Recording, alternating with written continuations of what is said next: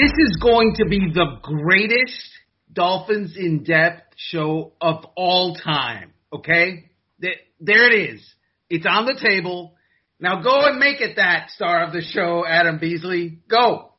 I am going to predict the future. Like, what is accurately, or we can all predict the future. What is it? Karnak? Was that? Yeah, Carson was more your generation than mine. Was that Karnak? Is that what? How old are you? I'm 42. Okay, so 16, 17 years is a generation? Oh, yeah. I thought it was 20, but that's okay. Yeah, well, you can round up. Okay. Yeah, Karnak. Absolutely. Yeah, that's me. A very, very dated reference for any of our listeners, probably the vast majority of which weren't alive when Carson was Karnak. There. Yeah. Yes. So that was 2 hosts ago or something. My prediction is, because we're going to see for the very first time in 2021 a Miami Dolphins practice. And to be honest, I'm not sure when this will run on Sirius, but the practice may have occurred by the time this airs. We're taping this for full disclosure on a Monday afternoon.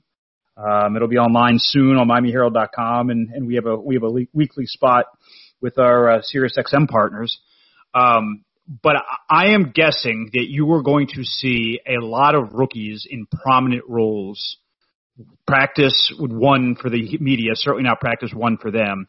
That they are going to use these rookies that they just picked up 2, 3, 4 weeks ago in ways that will astonish us. And we won't be able to report too much of it because there are rules that kind of hamper our access in that regard. They don't want all the secrets being out.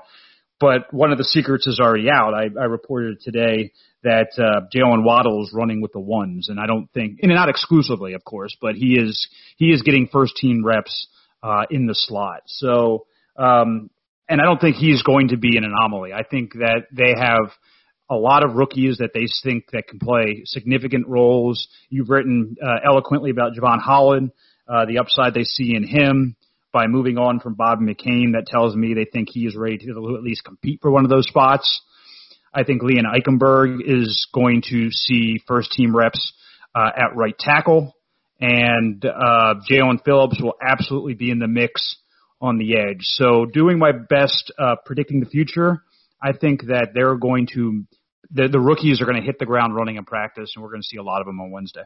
Which is kind of different from a year ago. And by the way, it should be that way because these rookies won't have the same kind of reasoning behind them that last year's rookies did, where they didn't have the off season, they didn't have OTAs, they didn't have conditioning, they didn't have preseason games, and then it was hit the ground running for training camp and then immediately following the regular season. These rookies are going to get trained up. They're going to have time, and they're very high draft picks. I mean, Jalen Waddle is, he's not playing quarterback now, but he was the number 6 overall draft pick. And if you look, there was a Jacksonville Jaguars YouTube channel had an inside look at the Jacksonville Jaguars draft boards and draft. Mm-hmm.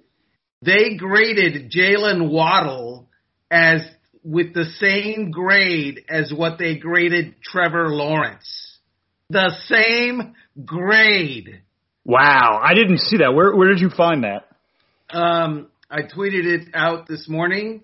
And so also Jalen Phillips had a higher grade than Kyle Wilson, who is the New York Jets first-round draft pick and a quarterback. So the Jacksonville Jaguars believe that Dolphins first-round pick Jalen Waddle has the same draft grade as their number 1 overall pick, Trevor Lawrence, and they believe that Dolphins number 18 pick Jalen Phillips has a better overall pick or an overall grade than Zach Wilson of the New York Jets, who was picked, I believe, number 2. Correct. He was the second pick in the draft. That is accurate. And again, you can go down the list, and there are who was it? Charlie Casserly that said that he had a first round grade. I believe it was Casserly. Don't hold me to that. First round grade for Eichenberg. I mean, there's some talent that got a talent influx into that locker room from the draft, and I think something else that they're telling us. Obviously, having the spring to work these guys in and let them take their lumps early is helpful. But I remember you wrote pretty astutely last year that the 2020 draft was more about 2021. That they took a lot of projects that year, and certainly we barely saw Noah Igbinoghene on the field after that Bills game. I mean, he played special teams some, but he was not a regular rotation defensive back for them. And Tua, I mean, he took him 6 weeks to see the field, and then after that they benched him twice. So it's not like they were fully confident in his abilities in year one. I don't know if that's going to be the case with these rookies. I think they're going to expect more from them than they did last year's. There's no doubt. And I don't know if I'm going to say this correctly or it's going to come across correctly, but it's very possible that the Dolphins' first-round picks this year are going to end up being better than the Dolphins' first-round picks last year. Well, yeah, I mean, really, it's Tua. I mean, if Tua is a stud, I think you grade on a curve for quarterbacks. But if he's just a guy and Jalen Waddle is a baller and Jalen Phillips goes out and gets you 9-10 sacks as a rookie, which is now the realm of possibility, yeah, I think you might be right. Well, I'm not talking about this year. I'm talking about if you open it up to a horizon. If we're 6 or 7 years down the road, I wouldn't be surprised if we look back at the 2020 Dolphins draft and the 2021 Dolphins draft, and you see the 2021 draft and go, that was a little bit better. That was even though their assets were better in 2020, and they didn't really have a year of evaluation in 21 because of the pandemic. I mean, they didn't see Javon Holland since 2020. They barely saw Jalen Waddle Holland since 2019. They barely saw Waddle in 2020 because he was hurt. And they didn't have the entire offseason combine and 30 visits and all that. It would be pretty remarkable. And they had fewer assets too, right? They didn't have 3 first-round picks this year like they did the year before. That'd be kind of crazy if it worked out that way. Yeah, they only had 2 first-round picks. It was a bad year. It was a bad year. They only had 2 first-round picks and only 2 second-round picks. Chris Grier, you got to do better accumulating some high picks. Well, he's going to be out of sorts next year. He just has 1-1 and 1-2. That is a good point. But of course, there's trading to be done in the next year and a half. So yeah, and see. I think they're going to make significant trades from their roster. I think that we can be fairly certain that the reason they're hoarding all these wide receivers is that they want a team to get desperate and take one in August or September. I mean, I think that's the only thing that explains why all these guys are still on the team. So why would, a 7th-round pick for Allen Hurns, is someone going to give that?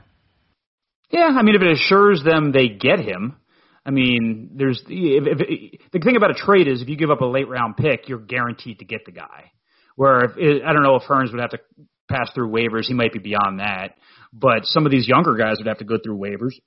And there's no guarantee that the number will come up. Or there's no guarantee if he passes through waivers that Hurns would want to sign with that team. So I think that there are pieces that they could move. I don't know.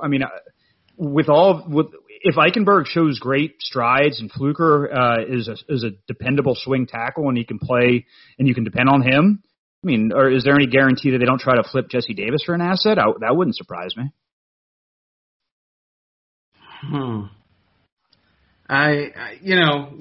Fair. I like Jesse Davis on the team, not necessarily because he's a great player. I just think he's a good soldier. Mm-hmm. And you got to have good soldiers if you're going to go into battle. Everybody can't be a general. What can I tell you? I like Jesse Davis. I wish they had shown more interest in Morgan Moses, but they haven't. And so, therefore...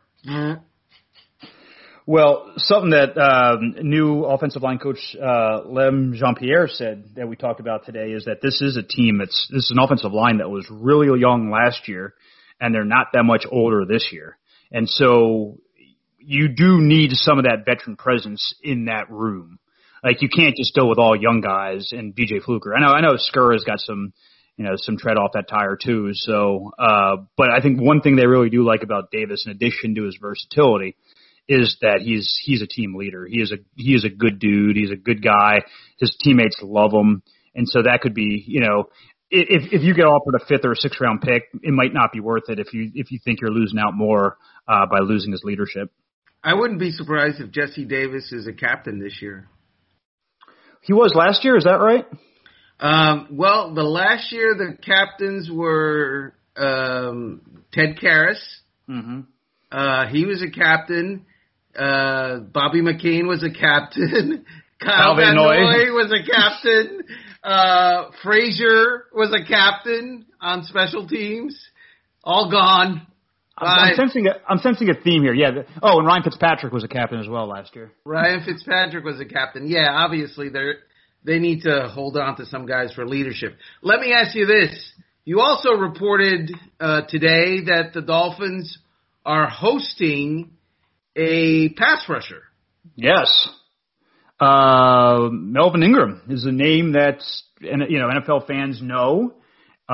Believe he's got nearly 50 sacks in his career, more than around 70 tackles for loss, and the Dolphins are kicking the tires on him, and they're having him for a visit today. Again, by the time this airs, he might be a Dolphin, he might not be a Dolphin. So full disclosure, if the news outpaces this podcast, we apologize.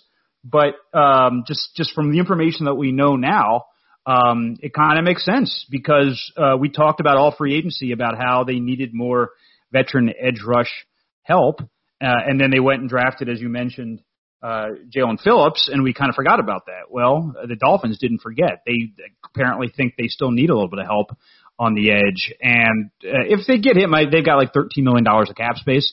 If they get him on a 1-year, $3 million, $4 million contract, and he gives them 20, 25 snaps a game in pass rushing situations, I think that's a good deal. We go now to the home of Jason Strobridge for reaction on the visit of Melvin Ingram with the Dolphins today. Jason? I was going to go, the sad trombone. Yeah, they apparently have not seen what they've needed to see out of him. Oh man, you're Jason Strobridge, and you're wanting that year 2 leap that everybody in this organization is discussing. Year 2 leap, and you're thinking I'm gonna be year 2 leaping, and yet Melvin Ingram in the house. Uh-oh. Yeah, year 2 leaping to the waiver wire, maybe. I don't know. If Jason Strobridge gets somehow moved along, trust me, we're predicting the future. He ends up in Cincinnati. Book it. He ends up in Cincinnati. Explain why. Well, the Dolphins had a defensive line coach up until the end of last season, which they had a high regard for, and said defensive line coach at the end of the season was no longer with the Dolphins. His name is Marion Hobby, and Marion Hobby liked Jason Strobridge a lot, and so that's why I think that, and he's now with the Cincinnati Bengals, and so, I'm just putting dots together because that's what I do. I connect dots for a living. You don't think Austin Clark likes Jason Strobridge? I'm sure, but if Austin Clark has Melvin Ingram, by the way, Melvin Ingram, he's interesting because the Dolphins, not as an organization, but as a stadium, Hard Rock Stadium. Remember last year when the Dolphins played the Los Angeles Chargers? You remember that? The games kind of run together. Refresh my memory. The Dolphins last year played the Los Angeles Chargers. Confirm it for me, please. Yes. Yes, they did. Didn't they befuddle a certain rookie quarterback that day? They amoeba'd Justin Herbert. But the greater point that I was trying to make is that during that game, and I think prior to that game, during warm-ups, when the Chargers came out to warm up, they put up Melvin Ingram's stats on the quadruple board. You know, the Dolphins Hard Rock Stadium has big boards at each corner, each of the four totally corners. Forgot about this. This is a good story. Melvin Ingram's stats for 2020 at the time, 0 sacks. And I believe he ended up with 0 sacks for the season, no? Yeah, I mean, Austin Jackson did a pretty good job on him. Or was it Robert Hunt? I can't remember which one that kind of swallowed him up. But they're not. If the Dolphins sign Melvin Ingram, it's not to be their starting outside linebacker or edge defender or whatever you want to call it. It's to be a spot player that's going to give them a certain skill set, and that skill set's getting after the quarterback. But as you mentioned, last year didn't go according to plan. Now, in his defense, he had a pretty significant injury season. He went twice on injured reserve with, I believe, the same knee injury. He hurt it, came back, and then hurt it again. So I tried to look. It's unclear if he had surgery in the offseason, where that stands. My guess is that's, as they meet today, that's a big part of it. It's the medical to see where he's at. Of course. I'm a little befuddled why no one showed any interest in Melvin Ingram in free agency before now. Yeah. The Chiefs had him for a visit 2 months ago and nothing came about from that. So, yeah, if whoever he signs with, or whether it's the Dolphins or any other team that needs pass rush help, it's not going to be for a lot of money. And it's certainly not going to be for a lot of years. I think he's 32 now, which might make him, if he signs, the oldest player on the team. I believe that would be the case. The Dolphins don't often sign 30-plus free agents, and Ingram is certainly on the wrong side of that number. But again, if it's low risk, high reward, I'm all for it. We go now to the home of Jason Strobridge for reaction on Melvin Ingram, who is visiting with the Dolphins today, having 0 sacks last year and coming off of multiple knee injuries. Whew! Wow. Okay. I have a chance. There's the reaction. There's the reaction. As long as he passes a physical, he might be one up on Ingram. That is a good point. Hey, so when we come back, I know Beasley has other news nuggets and other issues that we need to take care of. Let's say that we do come back after this break, Beasley. So, star of the show, Adam Beasley. Today was an interesting day because we heard for the first time from co-offensive coordinators Eric Studesville and George Godsey of the Miami Dolphins. And your takeaway from that session was what? Brian Flores has absolutely rubbed off on both of them. Neither of them, I don't think either of them spent time in New England, but they've certainly embraced the Patriot way because both of them did a great job of shedding very, very little light on, as you put it pretty well in the column, one of the biggest questions of the offseason is what's the offensive playbook going to look like? And what I got from that is it could look like anything. And that's exactly the message they wanted to leave with us when they spoke with us today. That's absolutely true. The one place where I don't think it did rub off the Patriot way we're talking about is the Patriots basically ran the same, if not a very similar offense for like 20 years. It worked.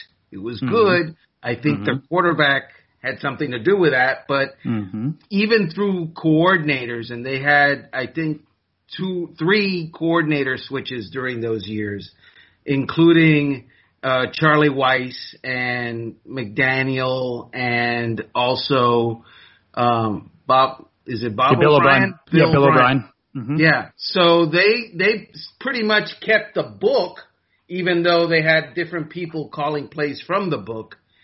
Whereas the Dolphins, the book from the last couple of years, it's going to be part of it. The book from other places, it's going to be part of it. The book from Charlie Fry's mind, yeah, it's going to be part of it. Guess what? There's going to be parts of it from the Adam Gase playbook. Bubble screens? Are we going to see some bubble screens? I know that fans love to hear that. That's why I'm laughing, because it's true. Because it's true. They're going to use some Adam Gase stuff in this offensive playbook. It's amazing. It's amazing. Well, and some things are transferable. I mean, Gase did, and he'll admit he made some mistakes, but he also got, pretty good production out of Ryan Tannehill before Tannehill's knee exploded. So I will never begrudge people from learning from mistakes and successes, and they had some successes in Miami under Adam Gase. So yeah, I'm fine with that. To me, I think the broader issue is this: 2020 was not about maximizing Tua Tagovailoa. 2020, in my mind, was about developing the team and surviving a rough situation, the pandemic, and not being able to get all these rookies in. And we saw it was pretty clear early on that Tua wasn't going to be the guy to start the season. So they didn't craft a playbook, a system for Tua. And in fact, they hired an offensive coordinator who had his greatest success under Ryan Fitzpatrick. And if you doused him with truth serum, 2/3 of the way through the year, probably wished that Fitzpatrick was still the starter. None of that's the case anymore. None of that. There's no emotional investment in that building. Certainly that the co-offensive coordinator spot to a system that failed last year. There's not. So I think it's good that they're taking some maybe general themes from Chan Gailey's offense, but people forget George Godsey had that job in another town. Like, he was the offensive coordinator for like a year and a half in Houston. And I think it would be more instructive for all of us, myself included, to look to that. What he did then, what worked then, what didn't then, than what the Dolphins have done, because Godsey's had very little control over the plays that have been called, the system that's been drawn up. He was new with Flo in 2019, right? That was both their first years? No. You mean Godsey? Yeah, Godsey, because Stootsville predated Flo, correct. But I think Godsey was a Flo hire. Yes. So Godsey has an entire career of experiences, some good, some bad, that he can draw from, and I think you're going to see, certainly if the dynamic changes greatly and somehow Deshaun Watson's at some point the quarterback of this team, which I still don't think is out of the realm of possibility. Probably is for 21, but not forever, because he's still not reporting to the Texans. He still wants to be traded, and I'm sure the Texans it sounds like the Texans want his legal issues, at least from the civil side, to be resolved as soon as possible so they can get rid of the guy. But regardless, no matter who the quarterback is, I think some of Godsey's principles will carry over from his time in Houston. And one of those principles, Armando, is an affinity for big targets. Like, he loves big wide receivers. I think that's one of the reasons that Preston Williams is still on the team. I think that's one of the reasons that they went out and drafted another tight end after having like 4 in the room already, including 3 that played meaningful snaps last year. So how much of that they turn to will be intriguing, but it wouldn't surprise me at all if you see a lot of 2 tight end sets this year. That would be interesting. And by the way, for the record, I love Adam Gase, and I think Adam Gase was the best head coach the Dolphins have had since Joe Philbin. So he's better than Dan Campbell? Oh yeah. No, did Dan Campbell go to the playoffs? I don't think so. So I think Adam Gase, weren't they 1-4? Dan Campbell had a much shallower hole to dig out of, and he couldn't. Yeah, that's true. What were they? With similar talent. Yeah, I think they fired Philbin after 1-3. Right, and Adam Gase was 1-4 and went 10-6.